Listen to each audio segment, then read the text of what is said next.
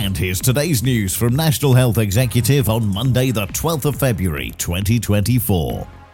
The government has announced £100 million of investment to harness the potential of engineering biology to transform health and deliver life-saving medicines.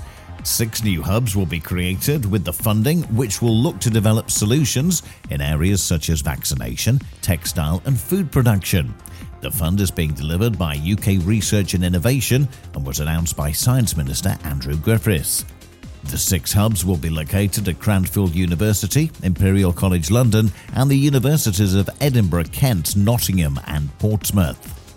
An NHS trust has revealed how it's achieved £10,000 in yearly savings along with 38,000 kilograms of reduction in C2 emissions. Surrey and Sussex Healthcare NHS Trust shifted all internal printing to unbleached paper, which, as well as having environmental benefits, helps document accessibility. The carbon saved through this change is the equivalent of the C2 emissions produced by more than 4.6 million smartphones.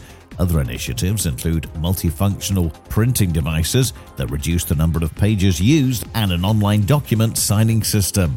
And the NHS North London Mental Health Partnership is upskilling its workforce with the launch of a new digital academy. The academy has trained over 50 staff members so far, with another 50 expected to begin training by March. The digital academy will focus on improving the digital capabilities of staff and making them more data-driven.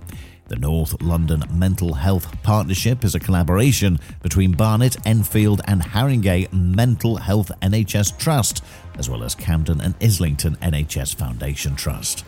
And that's the latest. Don't forget to like and subscribe to make sure you receive every new bulletin, and check out our stories in full on our website, nationalhealthexecutive.com.